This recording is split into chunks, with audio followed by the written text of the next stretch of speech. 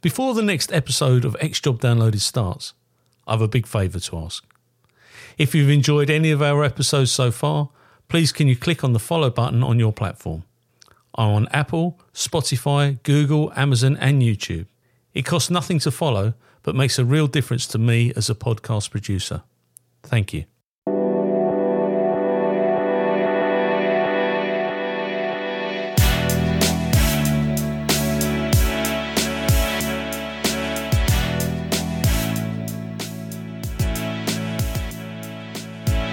This interview is being tape recorded. My name is Paul Maliri and this is X-Job Downloaded, and today I'm going to interview Paul Andrews.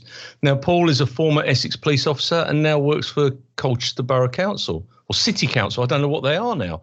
When I was a kid, it was a town, and it's grown significantly. But Paul, thanks so much for joining us today. Now, Paul, you joined the police service and you served for 25 years, if I remember rightly. Yeah, about that, yeah, 25. Where did it all begin for you, though? What is Paul Andrews all about? Where did you come from, and what made you join the police service?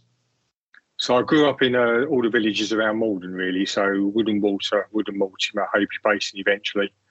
And 14 years, I was at boarding school from 12 years old until I was 16. But I used to come home from boarding school, and there was a little farm down the road, and I used to work at the farm from about 14 years old onwards, and was rich because I used to do potato picking there. And as a young man with a strong back, I could pick a lot of potatoes in one day, and you got paid by the bag. So that got me going there, really.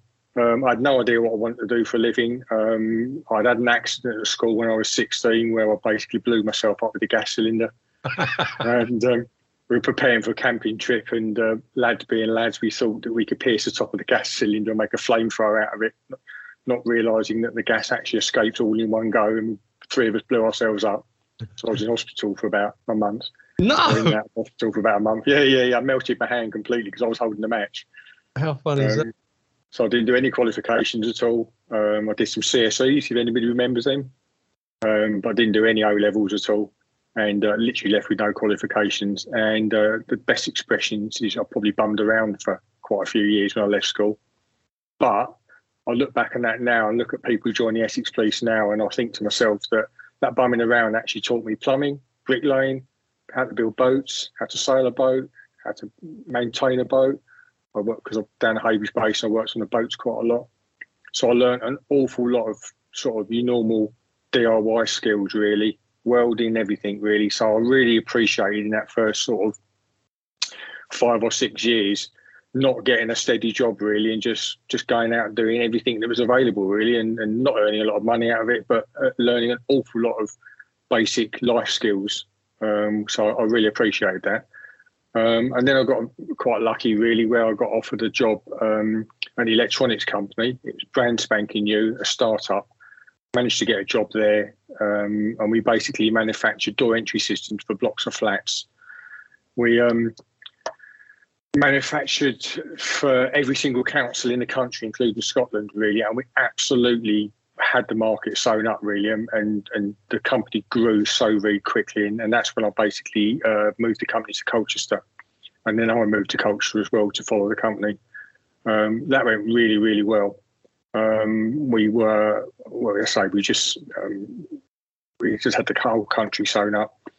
I got offered a managerial post after about a month and a half, and I basically went into management of the company. So I did everything from distribution to packaging to manufacture to purchasing. Again, huge amount of skills learned through that in relation to that company. And then we started, as I say, we saturated the market, unfortunately. And then after about 9 years, we suddenly realised that we weren't diversifying, and the councils were not spending money anymore. And we had basically, we'd made so much equipment and there was nowhere else to sell it. Right. So I went to the directors and said, look, I could see that the bottom line was going down every month and we weren't diversifying. And so that's fine. It'll all pick up again. We'll be fine. It's not going to pick up again. So I was home with my wife at that point, and the newspaper was on the table, and there was big, literally a whole side of advertising for Essex Police. Never dreamed of being a police officer in a million years. But I picked the paper up, had a look at it, I thought, can't do any harm, can it? 12 weeks later, I was in. Wow. I don't know if you remember, 1996, I think was the period when they switched over from rent allowance to That's right, yeah, changed. Southeast allowance, was it, I think? So what they were doing, they were holding off employing people so they could get them onto that new, financial incentive. So they held off, and we had a massive intake at that point in time. And I went to train at Wethersfield because I just didn't have the facilities anywhere else, and we trained out of there. And then I did about 4 weeks at Shotley, I think. That was pretty much got me to Essex Police. I still, after 12 weeks of leaving the previous job and joining the police, thinking, what have I done? How did this come to be? I had no idea what had happened, really. Why? Did you enjoy the training and the experience? Yeah, it was very, very. It's not like it is nowadays. There was no marching around or anything like that. It was very, very lax, and I think actually we had a really good time. To be fair with you, and isn't it? We had Joe Wrigley, and Coombs. No, not Coombs. Oh, Adrian was the trainer. I think of his name in a minute, really. But yeah, I had two really good trainers, really.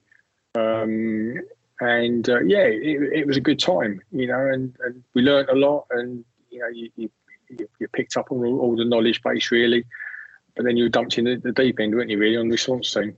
And Wethersfield's not far from home, is it? So you could at least get back at weekends and things like that. Exactly. Yeah. When you did your probationer training, did you have any desires to go into any particular departments or undertake any particular roles? Not initially, although probably I reckon 6 months in, I made a decision really what I always wanted to be was a beat officer, really. Not driving around a response car like everybody else was wanting to do. I wanted to get out there on foot really and engage with the public. So that was my aim. And my second aim really was after about 9 months, I always wanted to become a search officer. I don't know why. I think I've got a little bit of my organisational skills are blow my own trumpet here, are second to none really, and I love the idea really of that systematic method of searching really. That suited me really. So that was my two aims: beat officer and search officer. Fantastic, and you achieved both of those. The beat officer for me is one of the unsung heroes of the British Police Service, and the reason I say that is that policing is in the community. Every type of crime, irrespective of what the crime is, commences in a community. Whether it be a fraud or right the way through to murders, everything happens.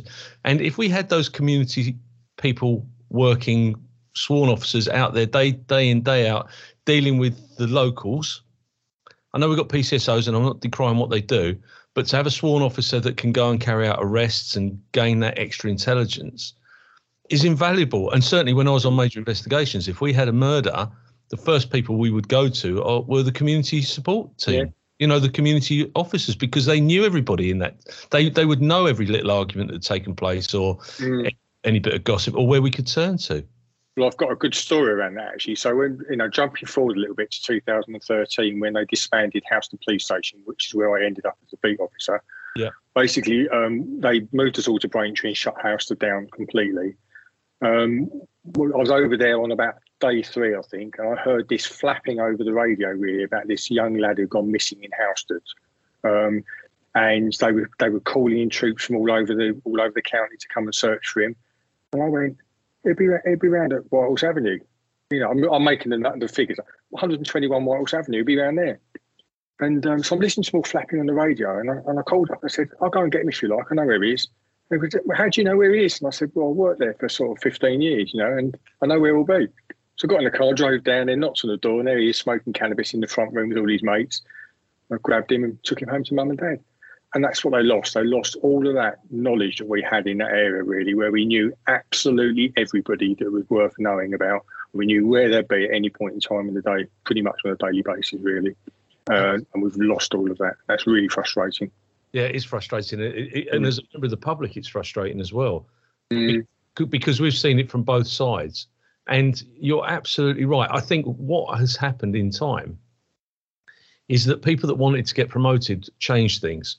And by change, they looked at you and they'd say, oh, do you know what? He hasn't had as many detections out there, or there haven't been as many calls in Housestead. But they didn't think, well, there's only 2 people working Housestead, or 3, or whatever it was. It was relative. You could get on with your community stuff. And now it costs them more money to send people there and back because they're going from Braintree all the time. Yeah, of course. No physical cover. Yeah, when you talk about detections, and counting arrests, quite often, because we knew everybody, we knew if it was Joe Bloggs and he was wanted for a theft from a shop and everything, it'd be go and nick him. No, I'm not going to go and nick him. So you go around there and say, hello, Mum, Joe's been stealing from the shop again. Can you bring him in an hour's time? We'll have an interview down at the police station, really. And he'd be in and out, or he'd admit all his offences and he'd be gone. Why drag him over to Braintree for 4 hours and sit in custody for that? He didn't need to do it, really. So we done it on a regular basis. But you knew the person, so you knew who you could get away with for doing that. And you knew who you actually had to bring in, and get them off the street. But obviously, if there was the chance of losing evidence out of it, really, you would nick them and bring them in. But most of the time, you could go around there and there'd be his woolly jumper on, he'd be wearing it or something. Yeah. But you were able to give them the figurative clip around the ear, which is now lost. I mean, you saw your time out in sort of the Braintree Housestead area, didn't you? Did you do? No, so I go back a little bit then. So about 1998, I got about 2 years in. A new chief inspector started at Colchester, and she came over to where I was at Shrub End at that point in time. Oh, I see. So we actually back in 1998ish, around there, maybe a bit later, actually trialled the first time having a bespoke response team that only responded to blue light jobs, and another team that worked out of Colchester that responded to all of the the non-blue light, which worked quite well, but there was occasions when there weren't any blue light jobs coming in. But what we do is we pick up a speed camera and we go out there and do a few speed traps and things. And this chief inspector came over and she said, Paul, what do you want to do? What's your career? I said, all I want to do is I want to become a search officer. And at some point in time, once I've sort of covered the aspect that I'm doing at the moment, which is as a response officer, once I've finished that, I want to go and beat officer. So she said, well, there's a search course coming up soon. Do you want to get on it? I said, absolutely, yeah. So she put me forward for it and I got that search course. So that was 2001. I did my search course with Julian Hallam, if you remember Julian. Yeah. I joined it. Yeah. And I got to the end of the course. I think it was the Friday afternoon. Well done, everyone. You've all passed. And by the way, you're all going off to Tilbury on Monday. And there's a big search over there. I didn't come back for 10 months. Daniel Jones? Daniel Jones, yeah. So basically, we spent 10 months over there and we basically searched the entire fly tipping capital of the planet, which is Thurrock, really. And they were doing it in front of us. We were searching along and they'd come up with a transit van and emptied the transit van on the side of the road. It was one thing I remember about it, being fly tipping everywhere. So 10 months over there. And we loved it, absolutely loved it, really. We had a purpose, really, to find that young lady. And we were obviously very much involved. Yeah, it was probably the last of them jobs, really, where they threw everything at it, didn't they, really, money-wise, and going through there. I don't know if you were involved in that at all, but it was Kurt Campbell. Yeah. I interviewed him when he first got arrested. In fact, I've just done a film for Sky, which has just come out on Sky. It's the the Real Manhunter with Colin Sutton, and it's a 90-minute episode, and it's brilliant. I would say it, wouldn't I? But it's brilliantly done. There's another one on TV that I've taken part in, but it's brilliantly done, and it's very victim focused. We had Linda on there, and she was spoken to by Colin, and it was.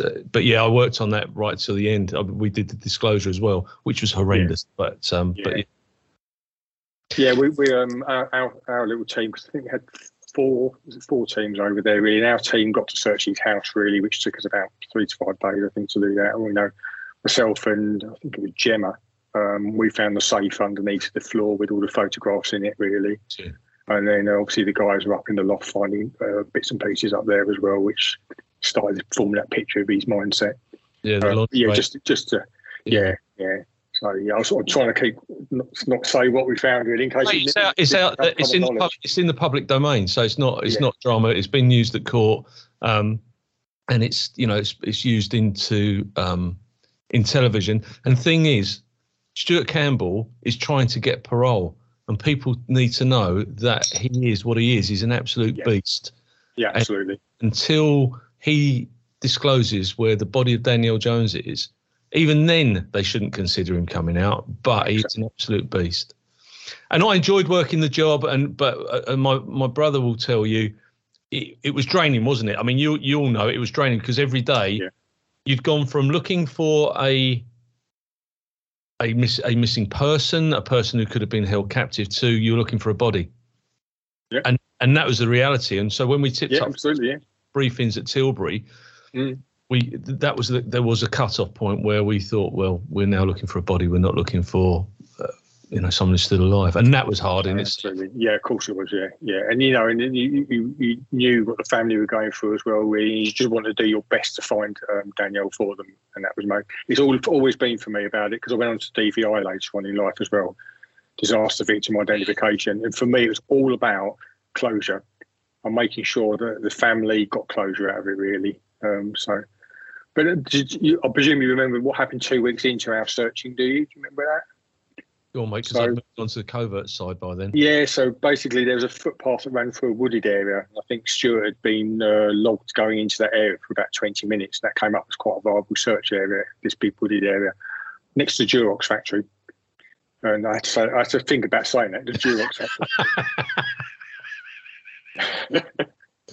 And we were there's a footpath, like a farmer's road going through there, and we were searching. It's quite a steep bank along there, and we always work in pairs. And I was working with a guy whose name I completely forgot at the moment, but there's a big pile of tyres, and one of the tyres had a box wedged in it. And he picked up that tyre and he said, "What do you think that is?" I don't know. Wrapped in plastic bags. So he popped the box out of there in this plastic bag, and he took the top layer off of it, and cops being cops basically and having a bit of a laugh, we started playing pass the parcel. Somebody started singing, and you couldn't open the next layer of the box until they stopped singing. So I opened the next layer of the box, and there's still another layer underneath that as well, and I passed it back, and he took the last layer off and got to the actual box that was inside it. And when he opened it up, are we allowed to swear on here at all? Yeah, of course you can. Because the words that came out of it, oh fuck, because we'd just done our search course 2 weeks beforehand, which is all about searching for IEDs, and inside was the most perfect, viable IED inside. No. There. A pipe bomb, the remote control section of an airplane, a model airplane, batteries, expanded polystyrene foam, and as the polystyrene foam had been set, it had poured lead shot or something similar to that into the polystyrene sponge to act as a shrapnel for it. We had a viable IED in our hands. Everything we'd learned 2 weeks before, which was basically to leave it where you were, to get out of there, basically mark your route out so I could get back in. Went completely out of our minds. Window. We literally just left and walked out of there. I then had to phone, I tried to phone Julian, couldn't get hold of him, and I phoned Heather Alston, if you remember Heather. Yeah, lovely, yeah. Also Pulsar. Hi Heather, code word is blah, blah, blah. Yes, Paul, of course it is, yeah. No, honestly Heather, code word, this is for a find of an IED. Yeah, of course it is, Paul. So Heather, we've got an IED, and I explained it. Oh my God, she went. So yeah, we did. And anyway, cut long story short, we got EOD out, who came down. They got the barrow stuck on the hill first of all. Had to call another one out. The second barrow went down there, and I was very lucky to be allowed into the back of the vehicle and watch them doing the disruption of it. I'm watching them pop it. They did do a disruption on it. They fire a cannon of water into it, blows the electrics apart. Scattered everything everywhere, and then we spent 3 days after that searching for all the component parts of that IED to recover them so they could be rebuilt and put back together again. As part of doing that, we got all of our kit out of it because it poured with rain for 3 days. So we got all of our decent search kit out of it because we were in normal, remember the old normal black jackets you got? Yeah. After about 2 minutes in the rain, you got soaking wet all the way through. Got all decent kit out of it from that. And it turned out that was the first, or it got put into the little book that EOD run, and it was the first viable IED that had been built by Combat 18 in Harlow, and they reckon they were testing them out in that location. So that was a bit of an eye opener. 2 weeks after the search course. You never took a parcel for granted ever again? No, absolutely not. You know, would you expect that to be in the middle of a tire in the middle of nowhere? No, you wouldn't, of course not. And but yeah, we were passing that backwards and forwards for 2 or 3 minutes while we opened it up. Yeah. Fantastic. How did you feel when you came to the end? Because I mean, we searched, or you searched, some very interesting areas. I mean, I remember water tanks being emptied, and you know, and because you've got all of that. People think that Thurrock is a built-up area. It's not. It's got a huge. It's not. Very rural. Very rural. All along the Thames estuary, you've got the fort. You've got everything there. How did you feel when they said, "Right, that's it, guys. There's nothing more we can do here. There's no more searches that we can carry on"? Yeah, I think because we were there for 10 months, and then there was another team there for probably another two or 3 months after that, mopping up areas. We knew that we had done the best possible job we could have done, because there was also intel coming in where we had the building site, which was the houses that Stuart had worked on. So we knew that as far as we were allowed to, we had done the best possible search we could possibly have done in the area. I mean, there was nowhere we didn't go. You know, we did actually. And as you're right, we went down to the fort. We did all the drains down there. In fact, actually, I've probably revisited the Daniel Jones case now since 2001, half a dozen times. I've gone up and done other searches for it, really. There was a garage block we went and did. Yep. We went and did the drainage system down by the fort there a couple more times, really, just to bottom that out, where we had a little bit more capability to go actually in there and do them. So even, you know, getting to retirement, we couldn't have done much more, really. No. And I went over to Wales for April Jones as well. You know, for is it Michael Bridger, wasn't it, who murdered April Jones over there, and was involved in that. So Thurrock, in comparison to Wales, was easy, really. I mean, you imagine trying to search Snowdonia National Park. We could have been there all of my life with 150,000 officers, really. We wouldn't have scratched the surface of what he knew about the area over there. So, but Thurrock was a little bit different, really. It was very much a field, and you search the field to the nth degree, and you move to the next field and the next field and the next wooded area. So we did the best we possibly could have done over there. Because it started, be interesting. Oh yeah, I mean, it's a fascinating case, and every tactic. I spoke to Dick Madden the other night, but we used every possible tactic. That was one job where every piece of the jigsaw was put into place, and the only piece that we're missing is the body of Daniel Jones. Yeah, absolutely. It's the only piece that we're missing, because everything else, you know, we had Jarek, we had Lowland Rescue, we had absolutely everybody there. We couldn't have done any more, and people from all over the country came to help, and it was hot. Yeah, it was really hot, and because you guys, there on the marshes, and you got adders and all the other stuff, so you got to wear your PPE. You had to wear about the adders. Yeah. It was just they couldn't have got any more water in. It was all hands on deck. We even had members of the public that were coming out and helping. You know, it was so community driven, and like I say, we've never found that poor girl, and you know, her mum still to this day, you know, she will go and she'll do anything to talk about this case. While she's still alive, she'll do whatever she can, and I think that we as officers would do exactly the same.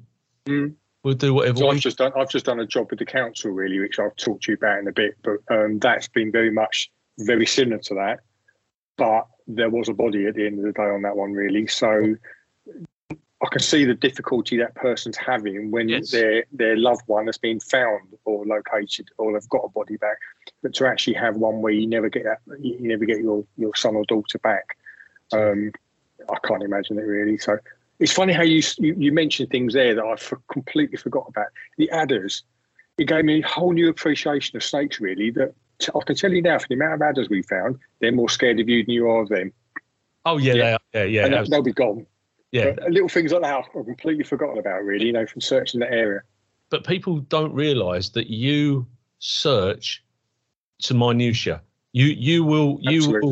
So an adder may have laid her eggs in a particular area, and you are literally going through the area with a fine-tooth comb. Yeah, absolutely. So, So that, you know, these aren't rattlesnakes. I get that, but it's still something that we had to consider at the time. Health and safety wasn't as prevalent as it is now, and people just got on with their stuff, didn't they? But absolutely. It's so labour intensive. I told how much it costs. The investigation cost. It was a lot of money. I certainly know that much. Yeah, so, in the millions. What else happened during that period as well, which made it even worse? Well, we had 9/11. Yeah, sitting there in the canteen that day at Tilbury, watching the first plane hit the tower, and then going, what's going on here? And then obviously the second one hit, and we were going, this isn't right, there's something not quite right here. Having just done what is essentially a counter-terrorist search course, and then watching that all taking place, really, that was awful. You know, that was horrendous, and that diverted a lot of the media attention from what we were doing. It did, you're right, yeah. Because the stuff with Danielle was front page news every day. But yeah, 9/11, and I remember I was doing an inquiry with a guy called John Wright, who was on MIT with me, and Steve Wright was on the radio, and he came up and said, planes hit one of the towers. I thought, that's a bit odd, and then of course it came up, and I just remember going home and watching it all unfold, and it was absolutely horrendous. Yeah. And I've been to New York since, and I've got friends that were there on the day, and it's quite, even, that's very impactful as well. Quite impactful, isn't it? Yeah. When you talked about going over to Wales, did you do many mutual aid roles as a pulsar? Yeah, loads. Yeah, so I think probably the first big one we did was Commonwealth Games, which we went over to up in Manchester.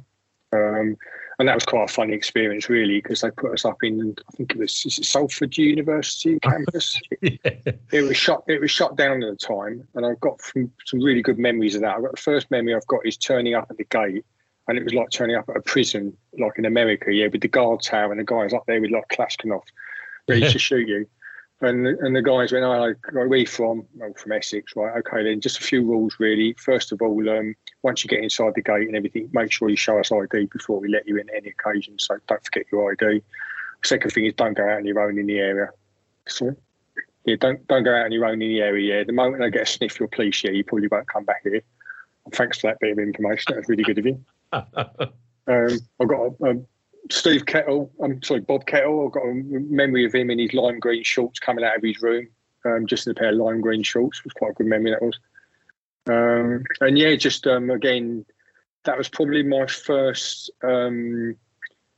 experience of a CT job, a defensive CT job, where watching the planning taking place. And that was when I really made the decision that I want to become a police search advisor and actually do the planning side of it, really, because that really sort of fitted in with my mindset. So that was a good time over there, really. We didn't do an awful lot of searching over there, to be fair with you. We were put in as a night-term backup. So what would happen is whatever was done during the day, if there was stuff that needed covering that was missed during the day or they couldn't keep up, we would be called in on the night term to go and do some. So I think we only really did one big search there, which was the back stage of the gymnast section. So we didn't do an awful lot of searching over there, but we did see that planning side of it, which I went, I want to do this. This is for me. This is. I've got. Yeah, I went over there for quite some considerable time. Holly and Jessica. I've seen some horrible things in my career. I've seen 5 plane crashes, really, in the aftermath of plane crashes, mainly due to my DVI stroke pulsar role. The picture of Holly and Jessica in their Man United shops is still the one thing I won't look at. Probably the only thing out of my entire career. Yeah, absolutely. That still affects me not affects me badly, but makes me a little bit emotional, really, seeing them 2 girls in that top, really. And yeah, we were very deep inside that, really, because it was one of our teams that basically found the burnt clothing as well, really. So it was very close to our hearts, that was. Yeah, we had people from my office working on that, doing the interviews. Yeah, they interviewed Maxine Carr. But yeah, what a pair of critters they are. I mean, do I believe in the death penalty? I think I do on certain occasions, mate. If I'm really honest with you, that's very controversial. But it was a difficult one, wasn't it? Really, because they were. I think the deaths were an accident. I don't know doubt. But if you know what I mean, not they weren't meant to happen really. I think it just got out of control for them, didn't it? Really, and it got out of control for Maxime as well as the partner. Yeah, and it doesn't just detract from what they did at all. No, absolutely.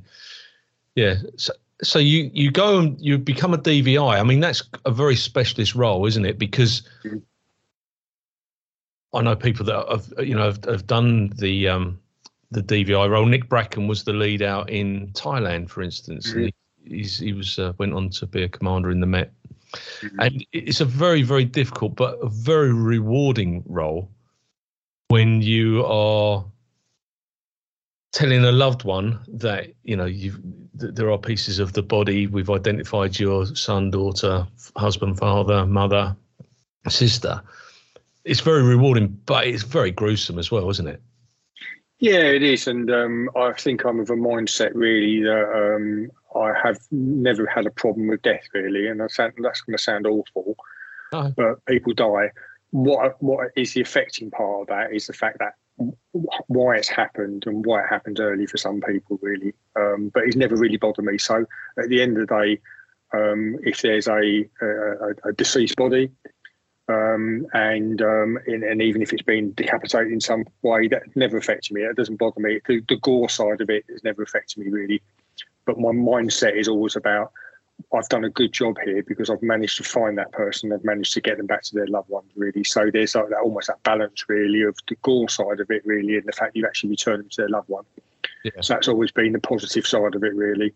I think that's, luckily for me, that's probably outweighed the other side of it. But that's me as well. What we've had to do to get there. Yeah.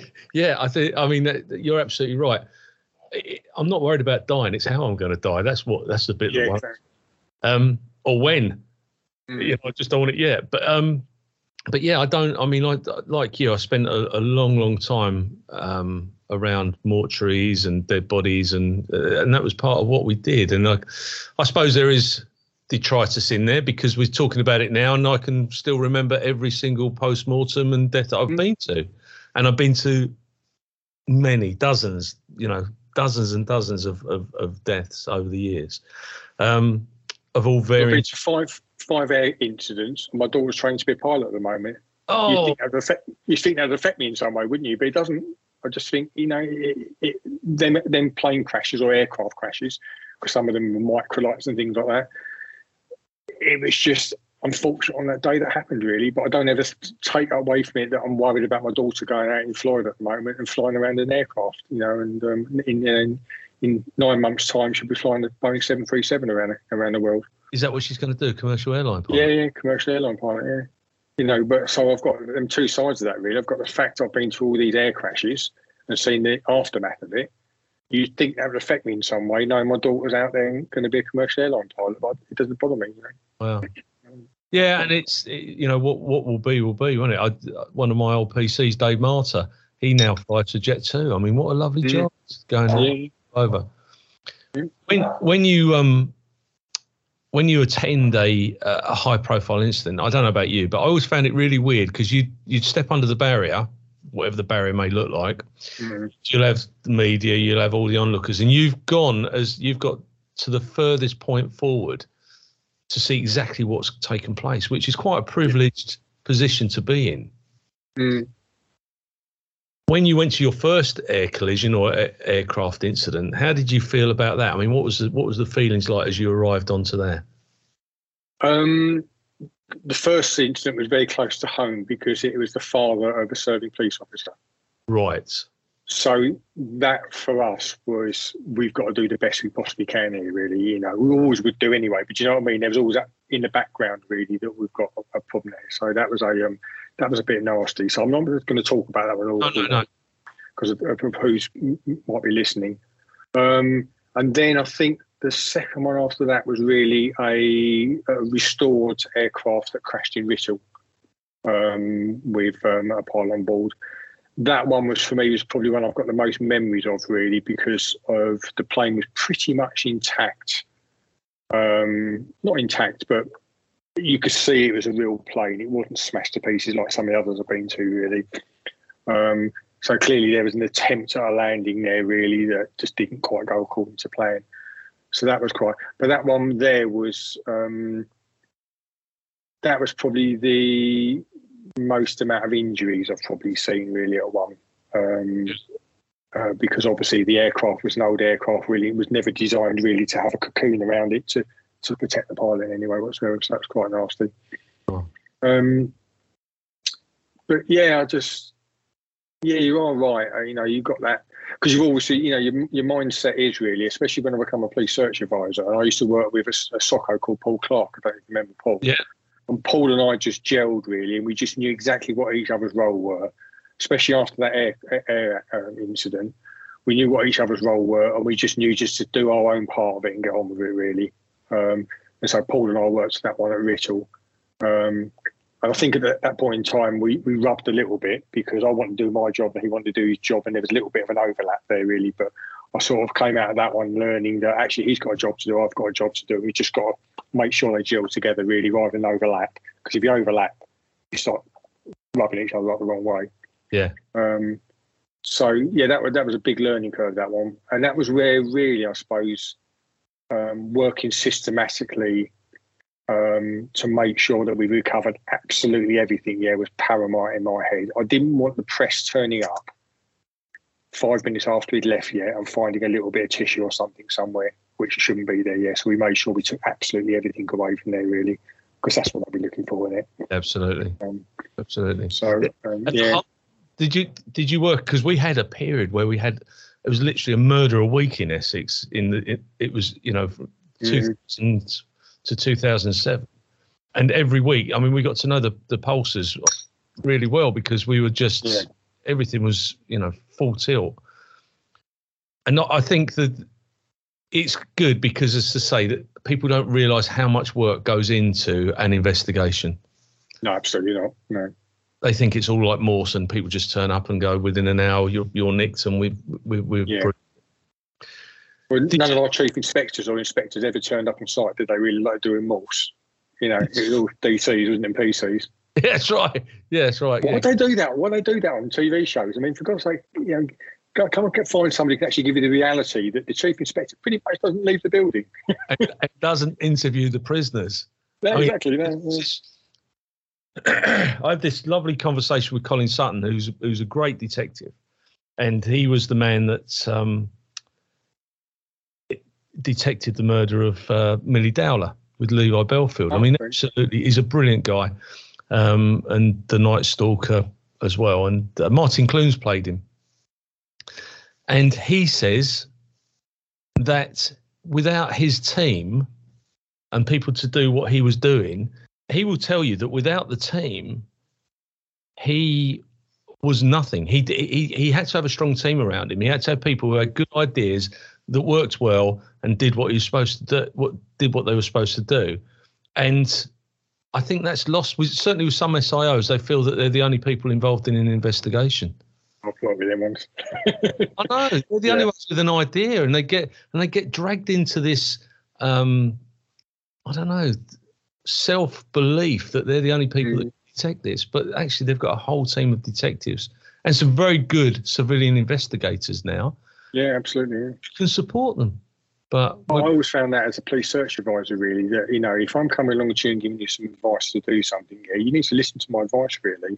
But I'm not going to mention any names, but there are certain characters out there, really, that thought they knew better than me. Well, good luck to you. But a good example of that is we did a search years and years ago for a gent whose name I've completely forgotten, who went missing down in Lakeside area. And the last time he'd been used, he'd try and use his Boots card to try and get some cash out of an auto till, really. He had a bit of dementia, really. He didn't realise he couldn't get it out. Yeah. And he'd gone missing. We searched for him for a couple of weeks, I think. And not say when I'm saying we, I mean the search team did. Yeah. I wasn't actually involved in that one. And didn't find him. And that was probably sometime a little while after Danielle Jones, really, when they made decisions in them days that we couldn't have these protracted searches or inquiries nowadays. Yeah, you had to have a cut-off limit to them. Anyway, years later, probably about 2017, 18, probably just before COVID, some workers down in Lakeside on the lead road down into Lakeside were clearing some drainage systems and found a skull up against a fence. So my colleague went down there to do the assessment of it, gave some advice, and the advice was they just chose a cube of area to go and search for the rest of the body. Yeah. So what we normally do is a couple of days into search, we'd normally get somebody with some experience to go down and do what they call a peer review of it. Go down and have a look at what's happening, and sometimes you can get some ideas that come out of that I haven't thought of. And I went down, and I was very lucky that over my career, I visited lots and lots of scientific seminars, really. On one lady, Professor Alexander, I'd written about scavenging and how a body that starts decomposing, how badgers and foxes and everything would interact with that body. And I remember all the information about that. So I went down there and said, actually, where the skull is located here, you've got this slope that leads down to the A13. Badgers will always take a body downhill. Why aren't we searching that hill down the bottom there? Wow. And they turned around to me and said, well, no, we just done a square. I said, well, we don't just choose an area. We choose an area based around the information that's coming in and the facts and everything else. Yeah.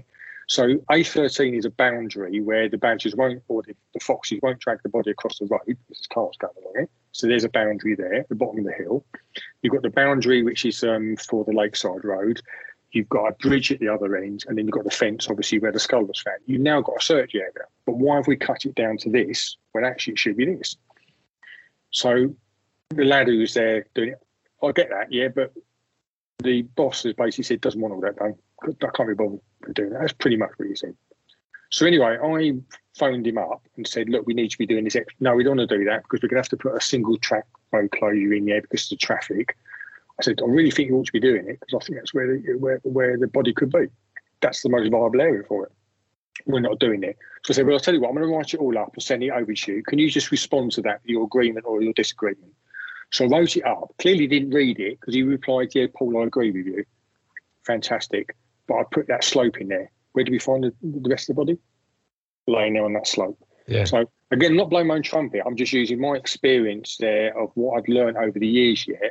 And they should be listening to that experience and say, yeah, actually, I see what you're saying there, really, and we'll do that.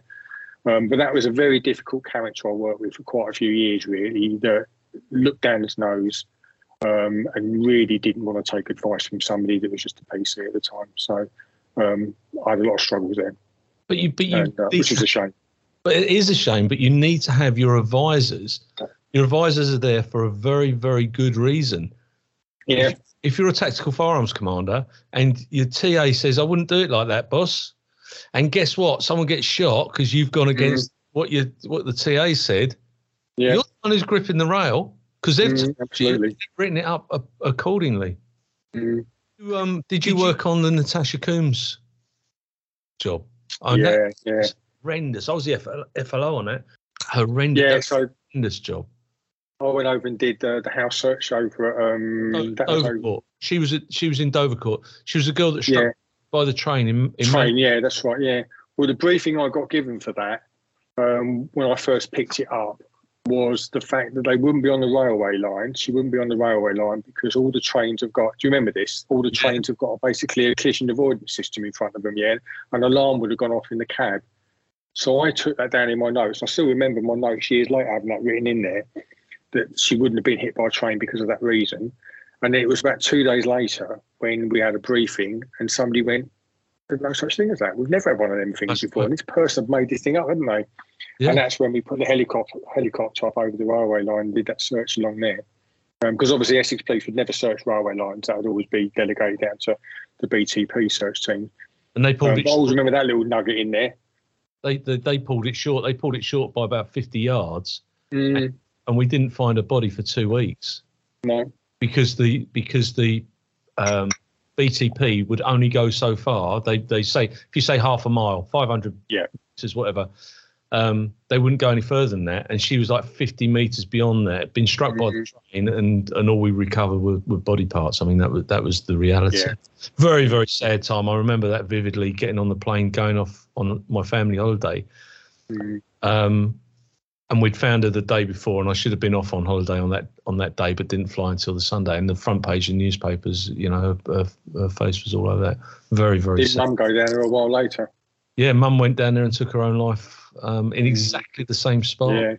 Yeah, which made it even worse, didn't it? Really. Yeah, absolutely. I mean, it's terrible, but yeah, I mean, listen, we've worked on some really interesting jobs. When you think about it, they'll go down in the annals of Essex Police history and we've been very lucky because some people will never ever have the opportunity to do the things that we did in those particular investigations. But what is the best one that you ever worked on? I mean, Daniel was probably the most intense, but what's the best one where you found the nugget of evidence that actually solved the crime? Have you got one? I think the IED down at Daniel Jones was probably one of the best ones in the fact that that's what we train for, and you can be a searcher for 50 years and never find an IED really. So that as a point in time was amazing, really. I think where we've actually found somebody based on the information, because I did my police search advisor course in 2008, and I can tell you now, it's 4 weeks of the hardest course I've ever had to do, really. And I then stayed on for another 2 weeks and did one on missing persons. And again, I've never been an expert on searching for missing persons, but I was the go-to person, because I had such a lengthy career in it, and I had all them little bits and nuggets of information here that I built up. So every time a missing person come in, I'd always be going, have you thought of doing this? Or have you thought about doing that? So I think probably when my information led to finding missing persons, and like I say, I can't really remember any specifics, but it happened a few times now, was probably the highlights, really, when I thought, because of my thought process, I'm thinking outside the box. There was a missing person down in Pitsea area. So he was a drug addict or a user that, for some strange reason, the benefits officer decided to give him £1,500 in one lump sum for some reason. Yeah, and you as an ex-detective would realise, that if you see £100 going out every single day, in £20 bits, so £20, he's going out buying £20 bags all day long, isn't he? Really, and he hemorrhaged that in about 3 days. Anyway, he disappeared. And when we started searching, we actually started finding a trail of his clothing. And we're thinking, this is really weird. And then we started looking at the scientific side of that, really. Somebody on cocaine, if they're using an awful lot, will overheat. And actually, they will start taking the clothing off. So that's the hypothesis that we came up with between us. And then I plotted it all on a map, and I plotted the route of it all. And there was one little area that led over a railway bridge where there was no protection other than a swing gate, and led into, is it not Tyler Country Park? Tyler Country Park, yeah. Yeah, into there. So we called up and said, we want to search into, I said, I want to search into there because I've got a feeling he could have gone into that area there. The trail of items led to that area. And the local commander wouldn't let us search because at that point in time, they were looking for financing to do some what do you call it? Not refurbishment, but some boosting that area up for the public. And they didn't want front pages that, a person being found deceased in the area. So I luckily pushed that one as hard as I could. And I had a really good SIO working with me. So absolutely good. In fact, actually, what then happened was the SIO and I went to do a wreck in there and we found him. Oh, and he basically walked in there and he basically ended up in an area of water and was in there. And then we had to get, because I was water trained as well, we had to get a water team down there to come and recover him out of there. So that was quite a good one, really. And the fact that was pushing that you really should be doing this, because I get this, not gut feeling, but all the intelligence and the information is probably going to be in there, really, and you should be searching it just pushing them a little bit. Yeah, absolutely. And you need to sometimes. You need to push them. They do a really good breakfast in there at Wat Tyler Park. We never got that far. Yeah. When you came to the end of your service, were there things that you had left undone that you wish you'd have done within your police service? No, not in a million years. And it got better than that because I retired in July. And I can't remember if it was February, March. I was just planning we had to do relicensing every year. So 130 people we had to relicense, and we did that all in-house. And I was in the early stages of planning that. And then I got a telephone call from Tasha Keegan, who is in what's the word they use now? Yeah, but the other one, Opspan, there's a regional one where they supply all the resources for regional jobs. Okay. It's called that. So she was working for the Essex lead for that. And I was out on my mountain bike in the middle of nowhere, and my telephone went. I thought it was Tash. I'll answer that one. So I said, "Hello, Paul. Do you want to go to Cornwall?" I said, "Sorry." So basically, the pulser down there has got a bit unwell and has had to come off the job, and they want a pulser down there to go and look after one of the sites down there. I said, "I don't know. I'm planning this course. I've got everything." Heading towards retirement, and I want to do this last. So anyway, I phoned my skipper up and said, "Look, I've been off. Go, mate. Leave it with us. We'll sort the rest of it out. But you go, because that'd be worth doing." So I was down at the G7 conference for about 3 months. Wow.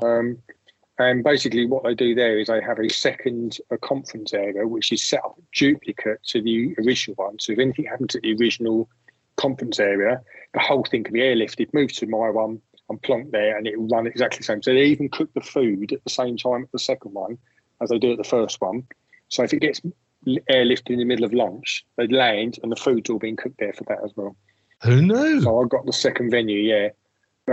So that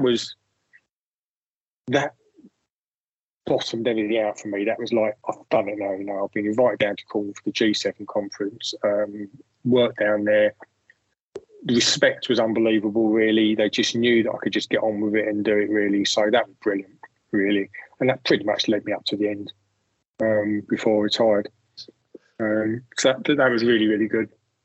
I thoroughly enjoyed that. Hard days. Oh, yeah. 18-hour days. And then 3 weeks or 2 weeks before we were due to go live and we were all putting our plans in, at this point, I probably had a 50-page plan of how we were going to do it, really, and search the whole venue. Chief Inspector phoned me up from down in Cornwall and he said, "I'll just let you know, Paul, they've decided because of the financial cost of these resources required to do your search, we're not going to bother doing it." And I went, "I've just spent 2 months on this." He said, "But what we'd like you to do is we'd like you to pick up all the other searches that come in during that period of time. So if any others come in, like, for example, one of the royals was coming down there and she was going to go off to visit a venue. A last minute decision. We wanted you pick them jobs up. But as it happened, what we did in the end was we had a choke point where everybody going into the main venue had to go through a search regime for all their property, everything themselves, their property, everything that was going into the G7 conference, and I picked that up in the end and ran that for the whole show. So pretty much anybody who entered the main venue, went through my search regime, which is quite a bit of pressure in it, really. Yeah. If one person gets through with something on them, it's my responsibility, really. So that was quite good. So that crowns the end of my career, especially for search, because at that point, from 2013, 2015 onwards, I was in charge of search for the force. I was the lead for it all and did pretty much everything for it. You handed everything back, though. You've given your warrant card back. You've just, you've had a really nice career, nice police service. Mm. How did you feel as you walked out into the sunset? Well, on the last day, they said, "Don't bother coming into work on your last day, really, until later on. Have a lay-in and come in later." And I called my wife up and I said, "I'm going to go in now." She goes, "No, don't go in now." She goes, "Wait until 2 o'clock because I'm going to come down there or something." No, she didn't tell me she was going. She said, "Don't go until 2 o'clock or 1 o'clock or something." So anyway, eventually I got in the car and I drove down there and my wife was there. She sneaked in as well. And there was loads and loads and loads of people there, really. Because I was a search officer, I was humbled by the gifts they'd bought me. But because I was a search officer, they hid them all around Boreham. So I had to go and find them all. Which was mildly amusing. Brilliant. Really. And then obviously I handed everything in. I handed my laptop, my phone, my warrant card and everything in, really, and shook lots of hands and said goodbye to lots of people, really. And I walked out the door and my thought process beforehand would have been I was going to be emotional, I was going to be concerned about leaving. I've never looked back from the moment I walked out the door. Just didn't look back. I don't know why that is. I think I was always worried about leaving that job role in the hands of somebody that wasn't sort of going to live up to what I perceived as my own standards, but I had. I just didn't. I just thought, it's up to you now. Yeah. And an old friend of mine who sadly passed away, Dick Mason, he always said that being in the police, remember Dick? He always said that being in the police service is like having your hand in a bucket of water. And as soon as you take your hand out of the bucket, when the ripples have gone, most people don't even know your hand's been in it. And that's the police service. Mm. So what did you do then? You had a sabbatical, didn't you? You had some time off. You played a bit of guitar, I would imagine, and you did all the stuff that you wanted to do, but then you got bored. Yeah. Well, no, I needed to. We'd already planned to knock the back of the house down and rebuild a nice extension on there, and so I got a mate of mine that came in and gave me a hand with that. And then what I did was I reciprocated that by giving him a hand. And I went up to a hotel in Colchester and I basically laid all the decking there for them there, which I put in 3,500 stainless steel screws, and an awful lot of hardwood in there. And I absolutely loved it. Out in the sun, really enjoyed doing that. And then summer arrived, or summer was already here, so I thought, I'm going to have summer off. It's going to be great. But the novelty of having all that time to yourself wears off after a while. So I applied for a part-time job with Colchester City Council. A job come up, and I applied for that for 3 days. And this is where it got really, really quite interestingly funny, to be fair with you. Because first of all, I had no idea how to write a CV, no idea how to fill an application form in. And every application form you ever see out there talks about qualifications. And I was like, I haven't got any. I left school with no qualifications or nothing worth mentioning. I've got no certificates since that are viable on the outside world. So I phoned up the HR department at Colchester Council, and I've got to say to you now, they are the best group of people I think I've ever worked with HR-wise. Yeah, they are there to help you, not to hinder you, and everything. I'm not going to mention who has hindered in the past, but certainly Colchester City Council, were brilliant in helping. They just wanted you to do well. Yes. So had a conversation with them and they said, don't worry about the qualification section. Just leave that blank. Just talk about yourself and what you've done in your career. So sell yourself like that and we won't be bothered about qualifications. So I did. Got a telephone call and got an interview. Or for an online system, got an interview. I was sort of told in the background after a little conversation I had that 3 people had got an interview out of 12. So I was quite pleased about that, really. Chose my time slot, went into the interview, and during that interview, basically felt that it had gone quite well. I got a telephone call 20 minutes later saying, really sorry, Paul, you haven't got the job. Somebody that's a little bit better than you, because they know the job description better than you, has got it just over you. They've just picked you at the post. So I was like, okay then. I got another telephone call an hour after that for a lady who runs a team in town centre, city centre. So, Paul, your application and your interview has been sent over to me. I want you to come and work for me. Come and meet me tomorrow and I'll chat to you about a job we've got for you. Come and work for me. So I went and saw Sam the following day, and I didn't have to interview again. She just said, Paul, the job's yours. I want you to come and work for me. Brilliant. So I got a job. Anyway, I then found out who picked me at the post. It was a gentleman who you will know quite well called Steve Gibbs. Oh, Gibbs, yeah. Yeah. He was my tutor when I joined up. No. Did he teach you how to do bodybuilding? Yeah. So he got my job. So I got my job. I got the job over the top of me, which is the most bizarre thing ever, really. And to be fair with you, we've just worked on a project where I was the lead project manager for it, and he came in as my gopher, which is even better, really, because I've got to boss him around a bit. Oh, that's a nice feeling, yeah, I know Gibbsy. Yeah. I mean, the project that you did relates to the Knife Angel, doesn't it? Mm-hmm. And of course, in our time in the police, in Colchester in particular, there'd been high-profile stabbings, hadn't there? Which big time, yeah. Did you work on any of those? Yeah, so probably the last one I dealt with as a police search advisor in Essex before I went to Cornwall for the G7 conference was a stabbing, basically. It was a American girl that I think she was over at university that was dating an English fella. She didn't want to live in England anymore and decided to go back to America. He didn't want her to go, so basically he murdered her for a stabbing. So that was probably the last job I actually dealt with, really. And I couldn't count the amount of stabbings I've dealt with over the years as a police social advisor anyway, really. I couldn't count them. Tell me about the Knife Angel and the implications of having it in the city and the work that had to go on in order to get the Angel there. Yeah, so Sam, who's my manager, or my manager at the time, had always wanted to get the Knife Angel as a sculpture to Colchester because it is magnificent, really.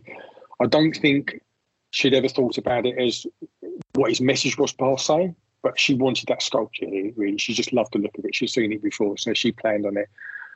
She knew my background of planning. You know, I've planned for presidents coming to the country on multiple occasions now. Yeah, President Trump twice, Obama once. So she knew that I could plan jobs, and she asked me if I'd project manage it. So we had a chat about it, and the only slot available, or the nearest slot available, was for October of this year, and this was in June that she came up with a decision. Wow. And the race was against another council up north, and it was whoever could get the deposit into the British Ironworks quickly got it. So we managed to get our deposit in and signed off by our directors to pay the deposit. So she then said to me, would you mind, she said, would you mind doing it in the background? We've got an ex-inspector who works as our operations manager, had a meeting with Sam and said, you need somebody on this full time because it's going to be a big job, big project to put together. So that was the best decision that was made, probably, because Sam came back to me and said, Paul, would you like to take it on full time? And I said, absolutely, I would. It'd be fantastic. So I went on holiday for a couple of weeks, then I started at the beginning of July. And I put together a set of dictates that I wanted to put in place. The first one is it wouldn't cost the council taxpayer any money at all. So we were going to fund it via funding streams in some way. The second point is really that it wasn't a council project, it was a community project that the council facilitated. That was another thing. And I put a load of other dictates in there as well. And then I got together with the bosses and said, look, this is what my plan is. They said, Paul, you just go off and do what you need to do, and you go and plan it yourself. Yeah, we'll leave you. We'll meet up once a week, once every 2 weeks, really, just to go through it. But it's your job. You get on with it, really, and do it. So I think in the first 2 to 3 weeks of the project, I think I've made over 800 lines of communication, either via phone calls or emails or Teams meetings with people. Wow.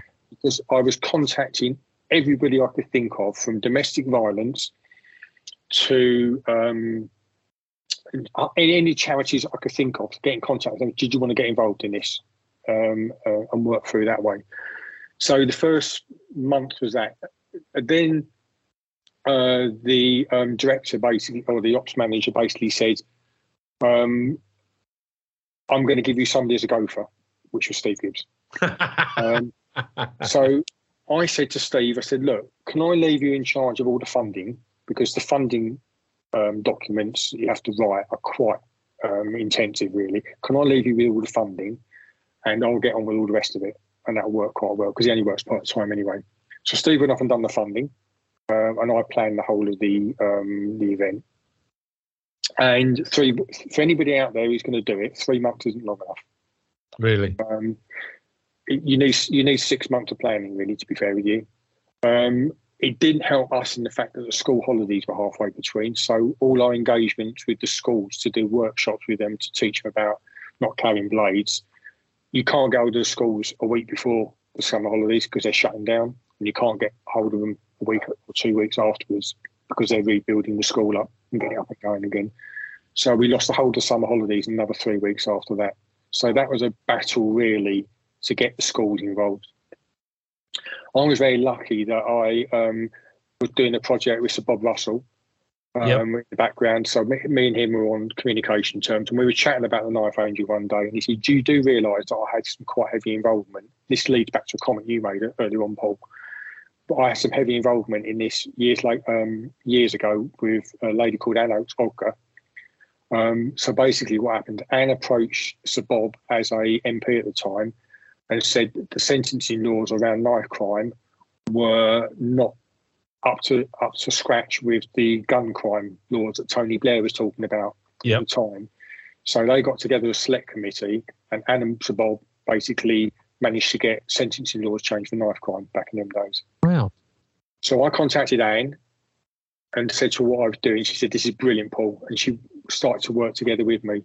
So I then formulated a plan, really, that when we did the workshops, it'd be nice to see if we got the education team from Police and Fire and Crime Commissioner to come in and do the factual education.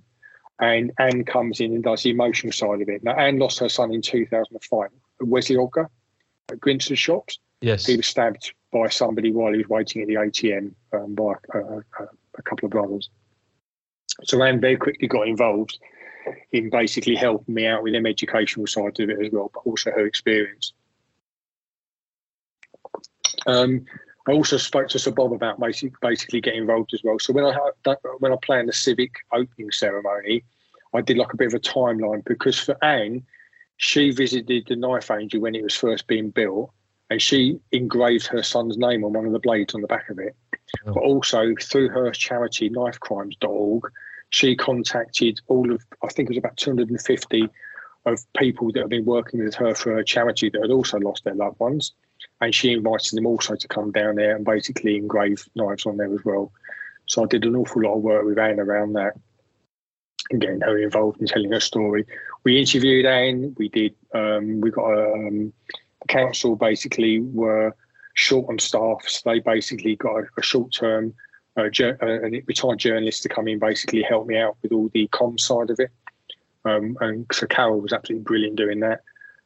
She interviewed Anne and done what they call Anne's story. So if you go onto the council website now, we've got Anne's story on there, all about her involvement with it. And the project just grew, really. There was lots of reluctance in people wanting to get involved initially. But I managed to talk a lot of people around, and I managed to get an awful lot. I think it has 75 booked volunteers to come down and work at the Knife Angel. I wrote a briefing sheet for them so they knew what the Knife Angel was all about. And if they come from a charity, I like the next chapter, which deals with domestic violence. The dictate to them was they talk about the Knife Angel first, and then they can talk about their own project. But that's the important part of it. So the time came for it to be delivered. It cost us £21,000 to get it to the Colchester. 7.5 of that was delivery and installation and removal, and 7.5 of that we paid for overnight security, because you're going to get some idiot in town that's going to want to come down there, not particularly damage it or anything, but do something stupid. So we made sure we got security in place. We didn't think CCTV was a good enough option, and it far exceeded my expectations for it. I'd done a sign-on sheet for all the volunteers. Everybody went down there. So each day they'd sign on with them, and they'd basically do a little tally chart of people they'd actively communicated with. Yes, so not just people they'd gone up and spoken to, but they'd actively communicate about the message about the Knife Angel, and they kept a little tally chart. That hit 7,000 people in the 4 weeks that we had conversation with, which is, imagine that's a huge amount of people over that time. It is. Probably visitors-wise, 100,000, I reckon, easily. Word of mouth was the biggest piece of social media. Yeah, as the first week went past, people coming down. My daughter's told me about this. My mum's told me about this. My grandma's told me about this. We have to come and visit. I had a couple come from New Zealand to visit. That's how they told me initially. But what they were actually doing, they were doing Land's End to John O'Groats on push bikes over a 6-week period, visiting monuments around the country. And they did an active diversion to come across to Colchester to see the Knife Angel there on their push bike. Diversion? Yeah. So I mean, they were doing 6 weeks from Land's End to John O'Groats. Yeah. They were doing a wiggly journey up the country, but they did a diversion across to there. We had people coming from the other side of London to come and visit us because it was the closest it had been. Fantastic. It's a phenomenal success, and I wrote in my final piece for the report I had to write. I wrote a 50-page report at the end of it. And I wrote in the final piece, if one person has got the message during this 4-week period not to carry a knife, then it's been a success, really. So, yeah. That's fantastic, mate. And you should be really proud of your efforts. And thankfully, Colchester identified the skills that you've got in order to carry this out. I mean, it's a fantastic, and I'm glad that Gibbsy was there to make the tea. Yeah.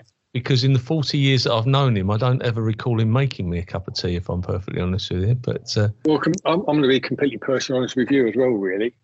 One, he never made me a cup of tea either. Two, because I bake a lot. He ate an awful lot of my cakes. So, yeah. Today, you've been absolutely captivating, and I'm really grateful for your time. You've exceeded many of my thoughts around this interview because, I don't ever look people up. I just interview them and I find out what they're all about, and you've been absolutely brilliant. But before we conclude, I'm going to ask you if you've got anything you'd like to add, alter, or correct in relation to today's statement. No, I think basically, thank you very much for that. Captivating, I'm not sure about that, but thank you anyway. What I will say is, and I think it's probably a good thing, is if you're leaving the police service to go and get a job out there, I can tell you now there is work out there for anybody. You've all got skills. You don't need qualifications, really. Just basically be yourself, really. Write down what you've done over your career. Yeah, that's good enough to get a job in most locations, really. Yeah, people will snap you up. Wise words, sir. I'm going to wish you a Merry Christmas and a peaceful New Year. And I hope that next year is as successful for you as the last one has been. Well, I've got a new job coming up, hopefully. So I'm waiting for a call on that one. A new role, by the way. Oh, so I'm waiting for that one to come up. I should find out in the next week or so. And, moving on from there. Well, it's a Merry Christmas, mate. And I look forward to catching up with you soon. The kettle is always on, by the way. Thank you very much. And honestly, I was a bit worried about doing this, really. But I'm not a great speaker. But I've actually really enjoyed it. Good. I'm glad that you have. I think most people do enjoy the experience and that you've been brilliant.